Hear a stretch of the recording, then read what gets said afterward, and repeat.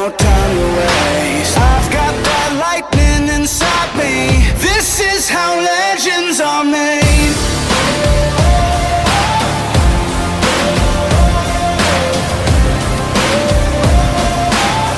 This is how legends are made.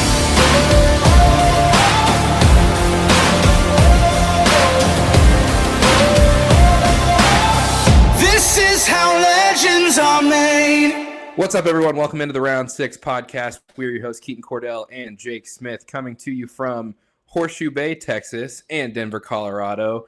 We had a great week last week. The picks all hit, except for maybe one or two. The fight card was insane. We just saw some wild fights. I watched the whole card at work since the card was in London. So watched it at work. Prelims turned on at 11 o'clock. Main card started at 2. I did no work until that card was over. But once it was over, I finally got some work done and just was in shock the rest of the day over just how good some of those fights were that we saw. But I was super impressed by just about everyone involved. I think Cyril Gane put on a hell of a performance. I think Tai Tuivasa didn't lose any bit of stock whatsoever. And just the rest of that main card was insane. We saw some good prelims. Benoit Saint-Denis looked incredible. Just a whole wealth of talent in that card coming to us from Paris, France. So, I mean, that was one of the better cards top to bottom that I think I've seen in a while. I don't know how you felt about it, Jake, but it was fun to watch the whole way through. I enjoyed every single second. Jake, what did you see on that card that stood out to you? What fighters did you think really put themselves apart from everyone else? And then obviously we'll recap our bets because what a week we had last week. Yeah, I mean, I think the biggest thing that stood out to me, honestly, was, like, Paris. Like, the fans there are insane. Like, it felt like one of the cards in England. It felt way bigger than any card we see in America. It was a massive card to me. It has been banned in Paris, so we haven't been able to see live MMA there. So when Benoit Saint-Denis walked out, I mean, that was one of the loudest pops I've ever heard coming from any crowd. That felt like a Conor card, and this was a prelim fighter walking out just because he's from France. But, yeah, to get to our picks, I mean, we killed it this week. If you bet with us, you made some money. We went 3-2 on our picks of the week. Benoit Saint-Denis inside the distance, never a question. The Stoltzfus fight under 2.5 rounds, never a question. I mean, that was round 1, easy. Hack press by decision, got a little hesitant a little bit there, but no, that one happened easily. And then we move on to the hammer hit, the parlay hit, and the dog of the week hit. So if you bet with us, it was a great week overall.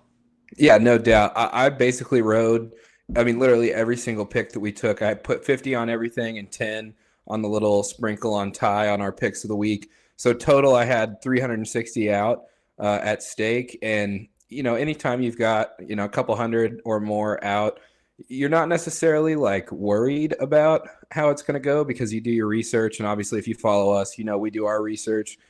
So I wasn't worried about any of our picks. I felt going into last week that we had done a really good job of making solid picks that all had a really strong chance of hitting. And boy, did they. If you bet with us, like I said, 360 out at stake, you would have raked in $712. And I just did. So it's proof that if you ride with the Round 6 pod, you're going to make some money. We had a rough week in week 1. We bounced back the week after, and then here in a little bit, we'll get into our picks for this upcoming card with Hamzat and Nate Diaz. And I'm just as excited about these picks coming up for Saturday as I was last week about the card in Paris. But yeah, I mean, we crushed it last week. So if you didn't, I believe we're finding a system. Like I think we're kind of finding a system for these picks. We're finding massive favorites pretty much that are guaranteed to win, and we're figuring out how they're going to win, and that's where we're getting all the money. So, for instance, we had Robert Whittaker by decision. There was never a question on that one. That was obviously by decision. You had it at minus 300 if you wanted to take Whittaker, but instead we got it down to even money. Benoit Saint-Denis, he was one of those fighters that's going to get the finish. Like almost every single fight he's ever had is inside the distance. Yet if you want to take him to win, I think he was a minus 410 or something like that. We ended up getting him at a minus 135. Same with our dog of the week, Stephanie Egger. She's always inside the distance, whether it's sub or knockout. I think she has 7 wins, 6 of them by finish. Now we can call it 8 wins, 7 by finish, because here she comes again, rear naked choke, and we get that at a plus 110. I mean, these are pretty easy picks to make, honestly. Like, I don't know why you're not betting with us if you're not. Yeah, it makes no sense to me, especially after the week we had last week. So take notes, folks. If you didn't bet with the Round Six podcast, you better start, because that bankroll is going to increase every single week that you ride with us.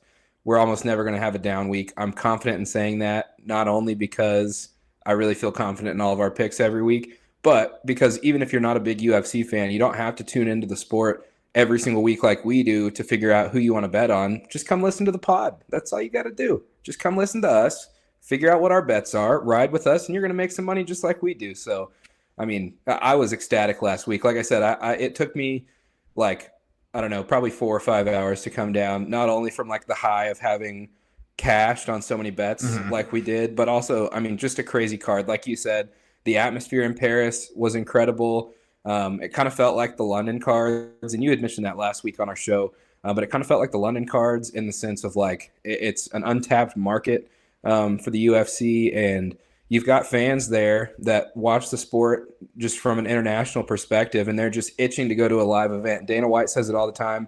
The UFC's got a great product, like broadcast product. So if you watch it from home, it's going to be awesome, but it's even better in person. There's nothing better than a UFC event live.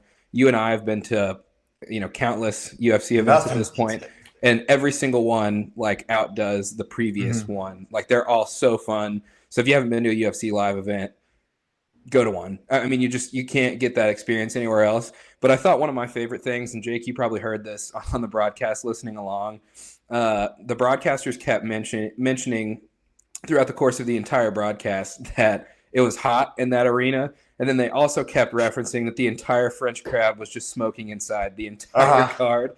So it kind of makes you wonder, like, what like a healthy, like clean eating, like doesn't drink a lot, doesn't smoke UFC fighter that walks into the octagon, and they're fighting in like 85-degree weather, and it's like smells like a bar in Paris. So I thought that was really funny. I just love that Bisping and Paul Felder kept referencing how many people were smoking inside. But again, it's funny. Like you say in Paris, they're smoking. So they're mentioning they're smoking the cigarettes inside. All they can smell is the cigarettes. Then you go to San Diego, where Cheeto Vera's walking out, and he says it reeks of marijuana during his walkout. He's trying to get a hit as he's getting to the cage. I mean, it's just funny the different smoke at the different places.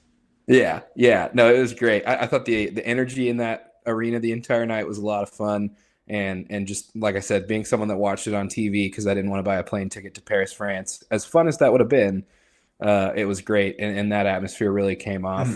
But what do you think is next for some of these guys, Jake? Obviously, we've got guys like Cyril Gahn and Tai Tuivasa and Robert Whitaker and Marvin Vettori, all guys at the top of the card that I think most of them did, right by themselves, win or lose. Obviously, Marvin Vettori, got to figure it out some way, somehow. But where do you see some of these guys going? I mean, for Cyril, it's as up in the air as Ngannou is pretty much. Like, next thing is a rematch with Ngannou. He's got nowhere else to go, basically. And if Ngannou doesn't come back, then we're kind of waiting right now to see if Stipe and John Jones is going to happen. If that does happen, it's more than likely going to be for an interim belt. I could see Cyril stepping in if one of those two doesn't happen, or if it does happen, maybe waiting for the winner of that. But Cyril, we don't know about Cyril until we know about Ngannou, basically, because I don't see him taking a fight with somebody like Curtis Blades. He said it himself. Smaller name, dangerous fight. There's no win for that situation for him. So for Cyril, we're not going to know anything until we know about Ngannou. And thankfully for him, obviously he doesn't want to be injured, but he broke his hand in this last fight, so he's out for a good amount of time right now. So he can wait, and we'll see what happens with that. Then moving on with Tai Tuivasa. I mean, personally, so I don't know where he goes, honestly, but personally, what I would like to see is if Aspinall can make it back for the next England card, I would like to see maybe an Aspinall-Tuivasa co-main event for Usman-Leon 3. I don't know about you, but that just sounds like a banger. Yeah, no, that would be insane. Where do you think, just kind of playing Dana White and the boys, where do you see that fight taking place? Because obviously it's in my mind at least a super tough decision for the powers that be in the UFC, because you've got two crazy markets, right? We've seen fights in Australia that are just absolute bangers. Obviously, the 2 London cards this year have been extremely productive. The electricity in both of those atmospheres has been off the charts. So a fight between Ty and Aspinall, like in your opinion, where do you see that taking place? Yeah, I mean, actually, I didn't really think about the fact they could go back to Australia, but I mean, I would like to see that as a co-main event on an England card. I would like to see Leon get the headliner in England at a stadium, nonetheless, and I would like to see Tuivasa Aspinall co-main that. I mean, beer's going to be flowing whoever wins, Aspinall or Ty. So like that's going to be a fight everybody wants to see. Yeah, absolutely, absolutely. And I mean, one has to think that if they go back to London, or I guess I should say when they go back to London, imagine the turnout and just the pop that you get, not only from a live crowd, but just all around London, wherever that fight might take place, whether it's like the O2 Arena. I think the Echo Arena is probably a little too small, so the O2 might be like the spot for that particular event, or Wembley Stadium. I guess there's a case made for that. But can you imagine the scene in London or just England in general if you've got Leon at the top of the card, Aspinall as the co-main, Paddy Pimblett finds his way somewhere on that card, Molly McCann finds her way somewhere on that card. Good God. If Darren Till gets the win in December against Dricus du Plessis, I mean, what if this fight doesn't happen until March? We could see Darren Till again. Hear Sweet Caroline come out because he says he only does that back home. So that would be insane. Yeah, we might have to go to that. I would go to that. We'd have to consider going to that. That would be wild. Champ finally, so that pop alone is going to be crazy. Darren Till, everybody loves. Paddy, everybody loves. Got to get Molly. Tom's going to be coming back. Let's get Tuivasa on the card, obviously. Oh my gosh, I see it happening already. Yeah, I agree. And to get back to that Tuivasa and Gane fight, I did want to kind of mention one thing about where I think Cyril Gane ends up from here. I think you're spot on in saying that Cyril, he's due for a rematch with the champ, obviously pending Ngannou's knee injury and Cyril's hand injury. If that doesn't fight and Stipe and John Jones gets made and the winner of that comes out and the fight looks like it makes sense for Cyril, obviously that's one thing. But we still haven't seen Cyril and Francis fight when they're both healthy. Obviously, Cyril seemed healthy and claimed to be healthy going into the last fight, but Ngannou tore his I think it was his ACL or his MCL, something like that, going into the fight about 2 or 3 weeks out. And then with Cyril now having broken his hand, you've got to wait for both of these guys to recover fully. But after the performance that we just saw from Cyril this past weekend, a fight between a healthy Cyril Gane and a fight between a healthy Francis Ngannou might be like the biggest clash of titans the UFC's ever seen, in my opinion, at least, especially within like the last 10 years. But like, can you imagine when both of those guys are healthy and Francis doesn't have to depend on like wrestling to actually win the fight, which champ mentality, I would have, if I was Francis Ngannou, I would do the same thing in his situation. No knock on him for that. But those two in a purely striking matchup, I mean, crazy. Ridiculous. It would be ridiculous to see what happens between those two guys. So that was just my one little note. But I think a healthy Cyril and a healthy Francis is just a wild fight. I completely agree. So what do you think with moving kind of down the card a little bit? What do you think about Robert Whittaker? Obviously a guy that's basically lapped the division. And I would kind of liken Rob's situation to like a Colby Covington in the welterweight division a little bit, right? So for Colby Covington, obviously he's the best welterweight in the world. Should a man named Kamaru Usman not exist? And I guess now there's kind of a case to be made for should a man named Leon Edwards not exist, but more so Kamaru because we've seen that fight a couple times. But he's the best welterweight in the world if Kamaru Usman does not exist. Similarly, Robert Whittaker is the best middleweight in the world should Israel Adesanya not exist. So we've seen Izzy and Rob now both basically lap the division. So I'm just curious, like if you're the UFC, what do you do with Rob? Because unlike Izzy, who's got, aspirations to move up, Rob doesn't seem like he's got any of that. And I don't think Rob would look super impressive at 205 anyway. He just doesn't have the height to be able to pull that off if he were to put on some weight. Not to say that he couldn't win at 205, but I think Izzy makes a little bit more sense to move up. So with Rob sticking at 185, the division that he, is like that's his best division, obviously. But what do you do with him? Like, I'm kind of at a loss for what the UFC might have in store for him next, because there's almost not someone that he hasn't fought. I mean, Rob himself says if he's going to go up to 205, it's going to be a one-time move, and it's going to take time to do so. He's going to do it the same way John Jones did for the heavyweight division. He's going to put on real muscle, put on real weight, and go up slowly. So for now, Rob's staying in the middleweight division. And similarly to the Colby Covington situation, now Colby sort of has a path in because Usman's no longer the champ. Leon is. If Usman can't fight, or let's say they have the rematch and Leon wins again, Colby has a path in now that actually makes sense. It's no longer a I've lost 2 times to the champ kind of thing. So for Rob, he really needs Alex Pereira to win this fight. Like, I can't think of any other fighter in the division that he should be fighting other than Israel, honestly. So if Pereira doesn't win this fight, I don't know what happens for Rob. Maybe Paulo Costa just for a fan-friendly fight. But, like, truthfully, I don't know who he should fight at this point. Other than the champ, which needs to be a different champion. Yeah, well, and I think you bring up an interesting point there with with Robert Whittaker versus Paulo Costa, because both of those guys have formerly lost to the champ. Obviously, Rob's fight was 2 fights, particularly the second one with Izzy, where it was a little bit closer. You know, you and I obviously saw that live in person, and there was a lot of people, Aussies and otherwise, that thought that Robert Whittaker won that fight.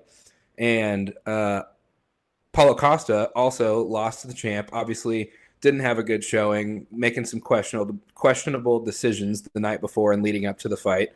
But I think that fight does kind of make sense, especially if Izzy wins again, because you've got 2 guys. Obviously, Paulo just put on a show against Luke Rockhold. And yes, it's Luke Rockhold. Yes, he's a little old, but it's still Luke Rockhold, former champ. So you can't disregard Luke Rockhold's skill set in the octagon. So I think that fight's actually super intriguing for a lot of reasons. But like you mentioned, it's also like a fan-friendly, fan-favorite fight. Like if you put that fight on the card, everyone's eyeballs are going to be on that, depending on who you have above or below it. But there's almost not a main event to me, or not many main events that really would outdraw that one. So I think you bring up a really good point there in saying that is a potential fight for Rob moving forward. I would personally love to see that as a co-main event, so they can just have 3 rounds. Paulo comes in, juice to the gills, like he always does, and they just strike it out with each other. I don't want to see wrestling. I don't want to see patience. I want to see those 2 just slug it out. Yeah, and Paulo on the secret juice, man. It's sight to see. It's sight to see. No.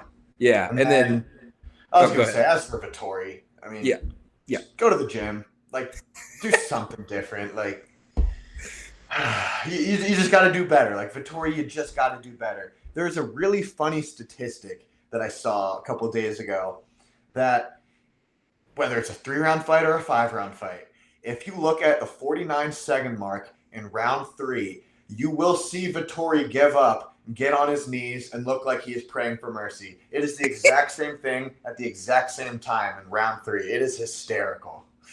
Yeah, he just kind of like it's almost like he's trying to turtle, but he forgets how to turtle because he's like just so tapped that he just, like you said, he just like is sitting there praying for mercy. And he's praying as somebody is standing over him, whether it was Izzy or Rob, about to just punch his face in. Yeah, well, and what's wild about that to me, and I think you're right in saying, like, Vettori, just go back to the drawing board, figure out what you got to do. You know, he obviously trains with King's MMA and Rafael Cordero and the guys down there. So not like you need to change gyms, because those are some of the most bona fide coaches in MMA. But Vettori, like, when you look at him, not necessarily on paper, but like when you look at him, like his stature and his build, you would think that he's going to just, lay it on some people. But it almost to me feels like he's like built and should be acting and fighting like more of a wrestler. Like you should just go in and try to double leg people and use heavy top pressure, ground and pound, and kind of take that approach. But it's almost like he thinks like he needs to stand there and strike. And there's not 2 people in the middleweight division that I would rather stand and strike with less than Israel Adesanya and Robert Whittaker. So like the game plan almost just didn't seem like it made sense for me at all. Which makes no sense, because his game plans in the past were kind of wrestle, hold down kind of style. And he's just, it's like he fell in love with his hands, but for no reason. Like, Yeah, for all the wrong reasons to yeah. to be 100% certain. We Yeah. haven't really seen that knockout power. Like, we haven't seen him just drop people like Usman started to. Well, I mean, So, we can't disregard those hammer fists to the quad in round 5 of the fight against the champ. So, I mean, those I were agree. devastating blows. Brutal. So, I guess he just felt like those were effective and just thought that was the path to victory. But no, Get to work, Marvin. Get no. to work. Yeah. Yeah. So, all right, let's move into this next card, shall we? I think we've got a lot to talk about here. A couple weeks ago, Jake, and you and I had talked about this a little bit earlier today, but a couple weeks ago, you sent me this card, and you were just wondering why this isn't a fight night and why this is a pay-per-view. And in true UFC fashion, within like 3 weeks, they turn it into just a phenomenal card. You had the likes of Kevin Holland and Daniel Rodriguez to the card. You had Li Jingliang and Tony Ferguson to the card. And it just slowly but surely kind of became what we know and love now as a pay-per-view. So are there any fights on this card that kind of stand out to you that you like, fights that they added recently that you like and you think are going to stand out? Kind of take me through this card and take me through your thoughts on what we're going to see this Saturday. Yeah, I mean, this card really was nothing special, and now all of a sudden, I'm super excited for this card. To start off, Kevin Holland and D-Rod, like, that is a fight I cannot wait to see. Kevin Holland moving down from 185 to 170, I think is going to be a real problem. Like, for starters, I thought D-Rod was a real problem, but Kevin Holland is not a guy I'm going to bet against, especially down at 170, because he had the knockout power at 185. He's got the length to fight these 185ers. And now he's just slimming down a little bit because he wasn't cutting much weight to make 185. He was probably walking around 190, 189. Like, I can't imagine he was that heavy of a guy. Now moving down to 170, I think he's going to be an absolute problem in that division. Yeah, and both of us love Kevin Holland, obviously just because we're both from Fort Worth. But how can you not love Kevin Holland with all of the talk and the that big mouth attitude that he's got? And he's kind of curbed that a little bit. He doesn't.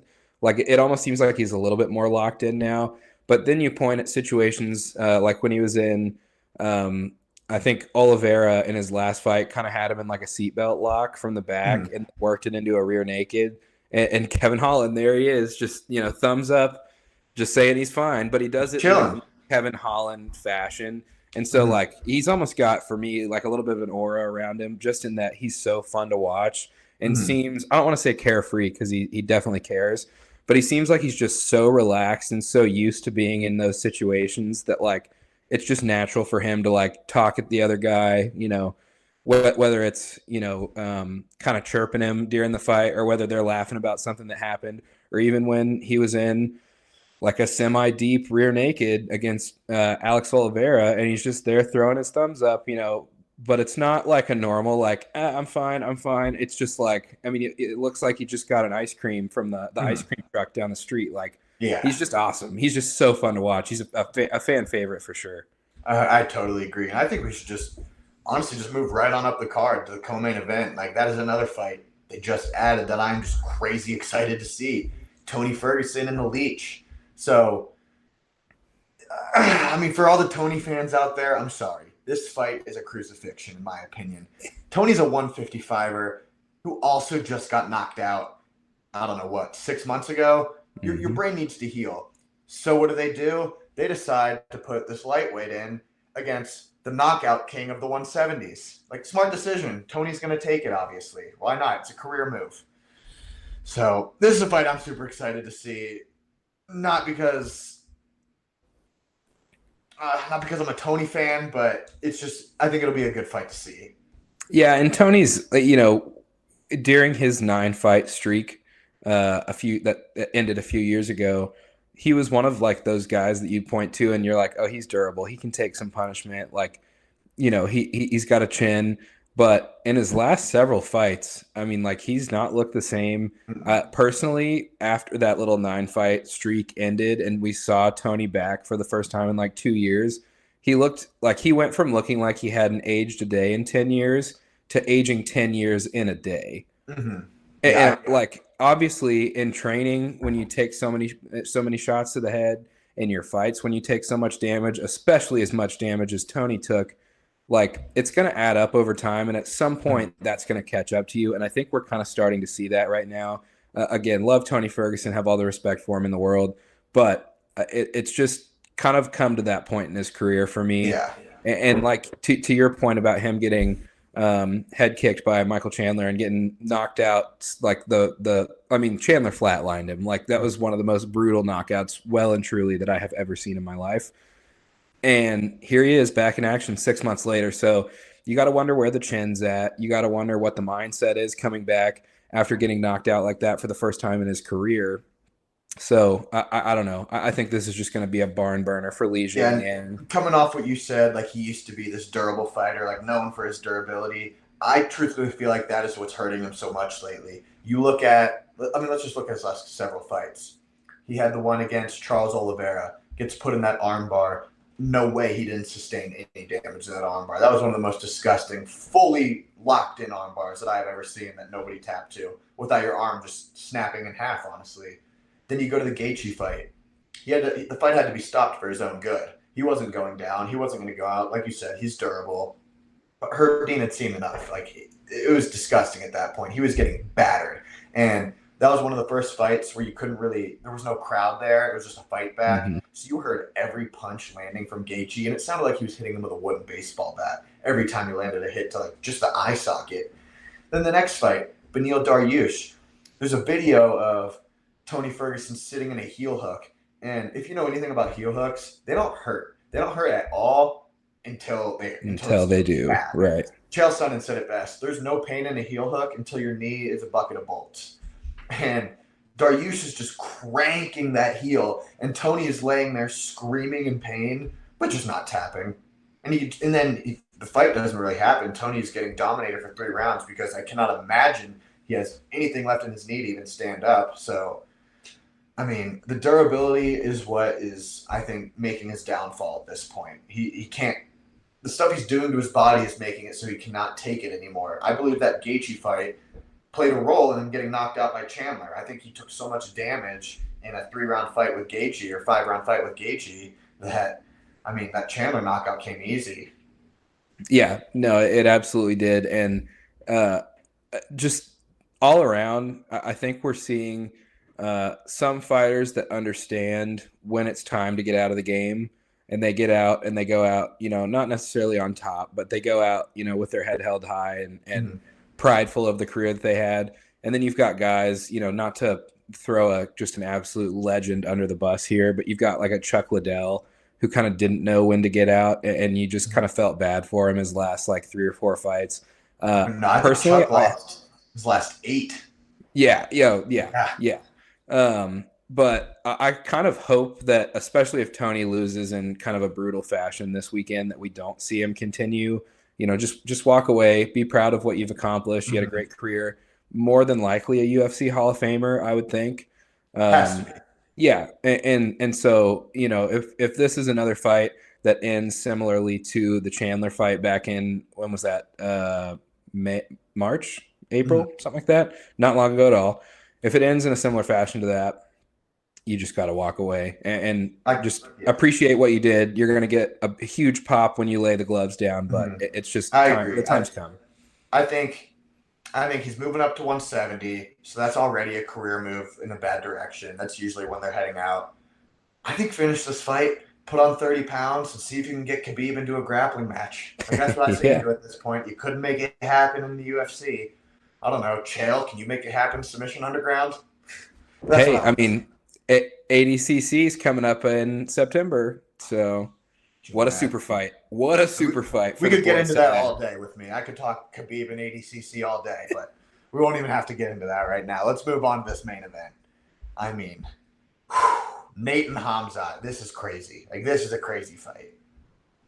It's one of the, like, I can't think of another fight that's similar to this from the standpoint of, like, you've got an up-and-comer who, and you said this a little while ago, and I tend to agree, we definitely haven't seen him 100% proven yet. He's been tested. Gilbert Burns is as good as they come, but we haven't seen him push to his absolute limits to see where the ceiling is for Khamzat Chimaev.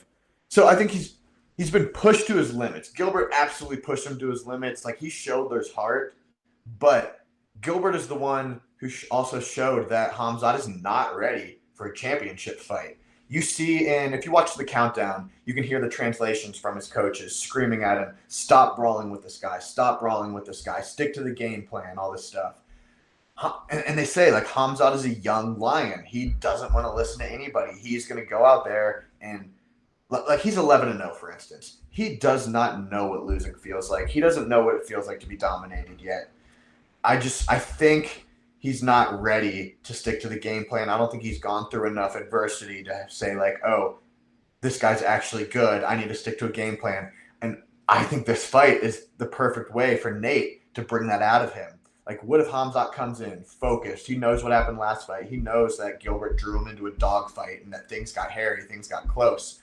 So what happens if Nate comes out there, slaps him in the face 3 times, calls him a bitch, and says, you're not a gangster? You think Hamzat's going to stick to a game plan? Because I don't think so.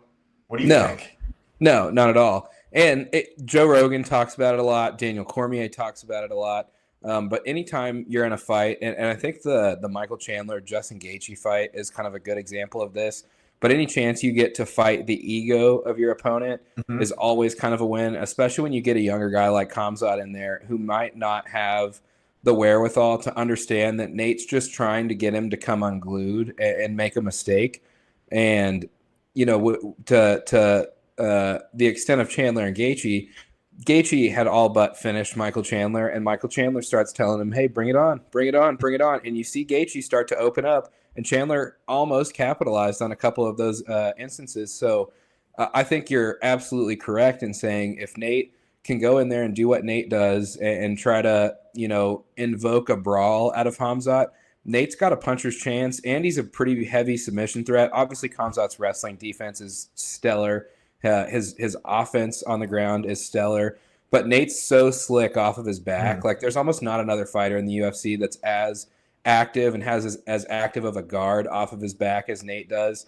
When you see Nate get put down, and when someone is, you know, I don't know why, but when someone's willing to go establish top position against him, Nate almost never closes his guard. He's trying to, you know, put a foot on your hips, work his way up, throw a leg over your head, get a triangle in. He's got a very active guard. He almost never closes his guard. So I think even if Khamzat were able to put him down, you still got to think Nate's got a chance off of his back. He's just that 100%. guy. Yeah, and another thing was, in that Burns fight, Khamzat was gassed. Like, I'm saying gassed. Like, I don't think he could have gone another round or two if it had to go another round or two. Whereas Nate is a triathlete. Him and his brother run marathons. Him and his brother are just absolute freaks when it comes to the cardio. And Nate's also never been finished before. He's never been put away. Other than a doctor's stoppage due to a cut versus Masvidal. But besides that, he's never been put away. So and if you asked Nate if he wanted to continue in that fight, Nate would have 100% said yes. Exactly. So, but what happens if Nate gets this fight into the 4th or 5th round? Like, that's when things get really scary. Now, with that all being said, Khamzat's probably going to win this fight. I know we're talking a lot about Nate Diaz, what Nate Diaz can do. It makes an awesome story. We've seen Nate do it before. We've seen a guy with all this hype coming up, a.k.a. Conor McGregor, and Nate says, you're taking everything I'm working for. Like, let me fight you. Beats him. I'm not surprised.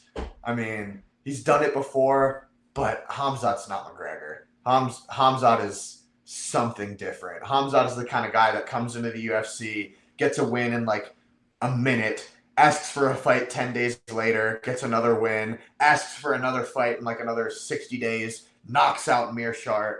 Khamzat picks up our co-main event for this fight, drags him over to Dana White, is screaming at Dana White as he's choking out Lee, unconscious.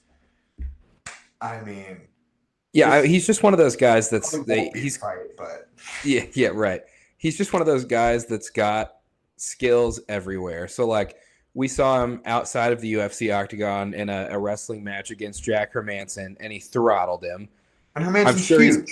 Yeah, exactly. I'm sure he's got submissions. We haven't necessarily seen that yet, but I'm sure there's some in the arsenal somewhere.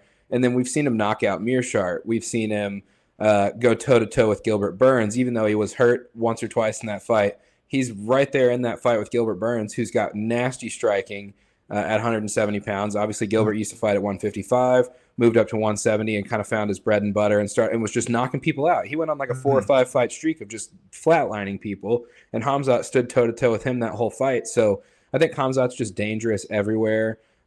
Nate's just one of those guys that's like he's slick everywhere, if that makes sense. Like he doesn't necessarily have like flashy power or he's got flashy submissions, I guess I would say, especially earlier in his career. But like Nate's kind of more of a guy that flies under the radar a little bit, not necessarily from a fan perspective, but from the way like he carries himself and the way he fights.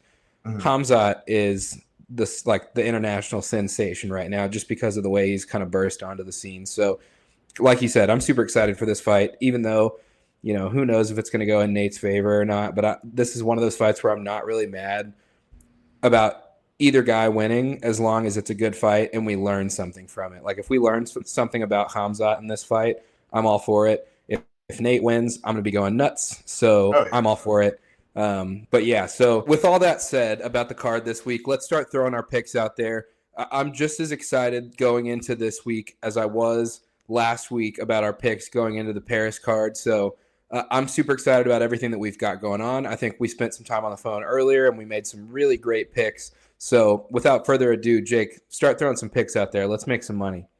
Yeah, so for our first pick of the week, we're going to go with Norma Dumont by decision, sitting at -120. So this is another one of those heavy favorites. She's sitting right now at a -410 money line. When you look at her record, she has 7 wins, 5 of them by decision. And this is another women's fight. Most of these women's fights do tend to go the distance, although a little later we might not say that. But for right now, we're saying most of these women's fights go the distance. And at a -410 favorite, seeing her mostly get wins by decision, I mean, you're getting basically even money for that to go the distance and for her to win. So that's our first pick there. Moving on to the next one, we have Irene Aldana versus Macy Chiasson. We're taking that under 2.5 rounds at +160. Our reasoning for that, both of these women are finishers. Both of these women are knockout artists. They're about 50-50 in terms of decisions versus finishes. And seeing that this line is a +160 dog, that's a juicy line to take, and that's hard not to take. So we're going to take that at under 2.5 rounds. Our next pick is going to be Melissa Martinez, double chance, KO or sub for the win, and that's sitting at a +330. She has 7 fights. 5 of them by knockout. So at +330, I mean, she's an undefeated fighter right now. She's more than likely going to get the finish. She's a finishing fighter. We're going to take the double chance just in case she starts getting the ground and pound in, might get the back, gets the sub. It's only a 20-point difference between knockout and adding that double chance. So we're going to give her a little bit for the sub as well. So at +330, I would absolutely take Melissa Martinez to win by knockout or sub. And then our last pick of the week is a little 2-leg parlay just to get an even line on these 2 heavy favorites. So we're going to take the Johnny Walker and the Ion Cutelaba fight to not go the distance. And we're parlaying that with Kevin Holland and Rodriguez to also not go the distance. These are the first one, 2 psychopaths fighting. Like, this fight's not going the distance. I would be so shocked if that fight actually went the distance. And then as for Kevin Holland and D-Rod, both of them have knockout power. Both of them can shut the lights out. If not, Kevin can get it to the ground, get the sub. I personally think Kevin Holland's going to get the win inside the distance. But just in case he gets slept, we're going to take this fight just in general to not go the distance. And if you parlay the 2 of those, we're sitting at +103. And don't you love it? An additional parlay made its way into the picks of the week. That's not even a parlay. And it's not even it's not even the parlay of the week. So you get 2 parlays for the price of 1 this week. And I think the do not go the distance bets, especially as a parlay, are super exciting because it's almost like betting the over in football, in that you're like, all right, if you're betting the under, you're just betting that this isn't going to be a fun game. If you're betting 2 fights in a parlay, both to not go the distance, you're hoping for a hell of a card. So, oh yeah, how could you not be excited about that? But moving on, let's go into our dog of the week. Jake, who you got?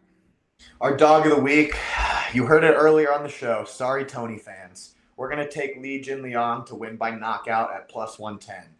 The fact that this is an underdog bet blows my mind, to be honest. Li is a heavy favorite this week. This is up at 170, like we said earlier. Li is the knockout king at 170 with 8 knockouts. Tony is proven he doesn't have a chin anymore per his last fight and per watching his last several fights. He's just been battered. I mean, moving up to 170, Tony's going to now be having to take hits from 170 power and the most power proven at 170. I think Lee by knockout at underdog line is a crazy bet to not take. Yeah, no, I absolutely agree with that. And then moving forward, we'll go into our parlay of the week. So this is our slated parlay of the week. Obviously, we've got another parlay on our picks of the week, but this is the slated parlay this week. So it's another four-legger. We had great success last week with a four-leg parlay. So this week we're taking Jalton Almeida as a double chance by knockout or submission. If you look at Jalton Almeida's record, it's just a slew of finishes. In fights that he has won, he has, I can't remember, and I should know this off the top of my head, but it's just not coming to me at this point. He's either only gone to one decision or he has never gone to a decision. I think he's only gone to one decision. I think it was one decision, and it was his loss. Okay, yeah, okay. So how can you not take a double chance there? You're getting it at a good line. Obviously, it's a favorite, but that's why it's in our parlay. And then the last three legs of this parlay are straight money line bets. So we're going Khamzat Chimaev. You're going to see him up close to minus 1,200. I think DraftKings has him at minus 1,150, which is so disrespectful towards Nate, but it's probably the right line if we're being fair. But you can't just take that as a straight bet unless you're willing to throw 1,200 down to make 100, which makes no sense. Do it if you want, but you're not going to catch us doing it.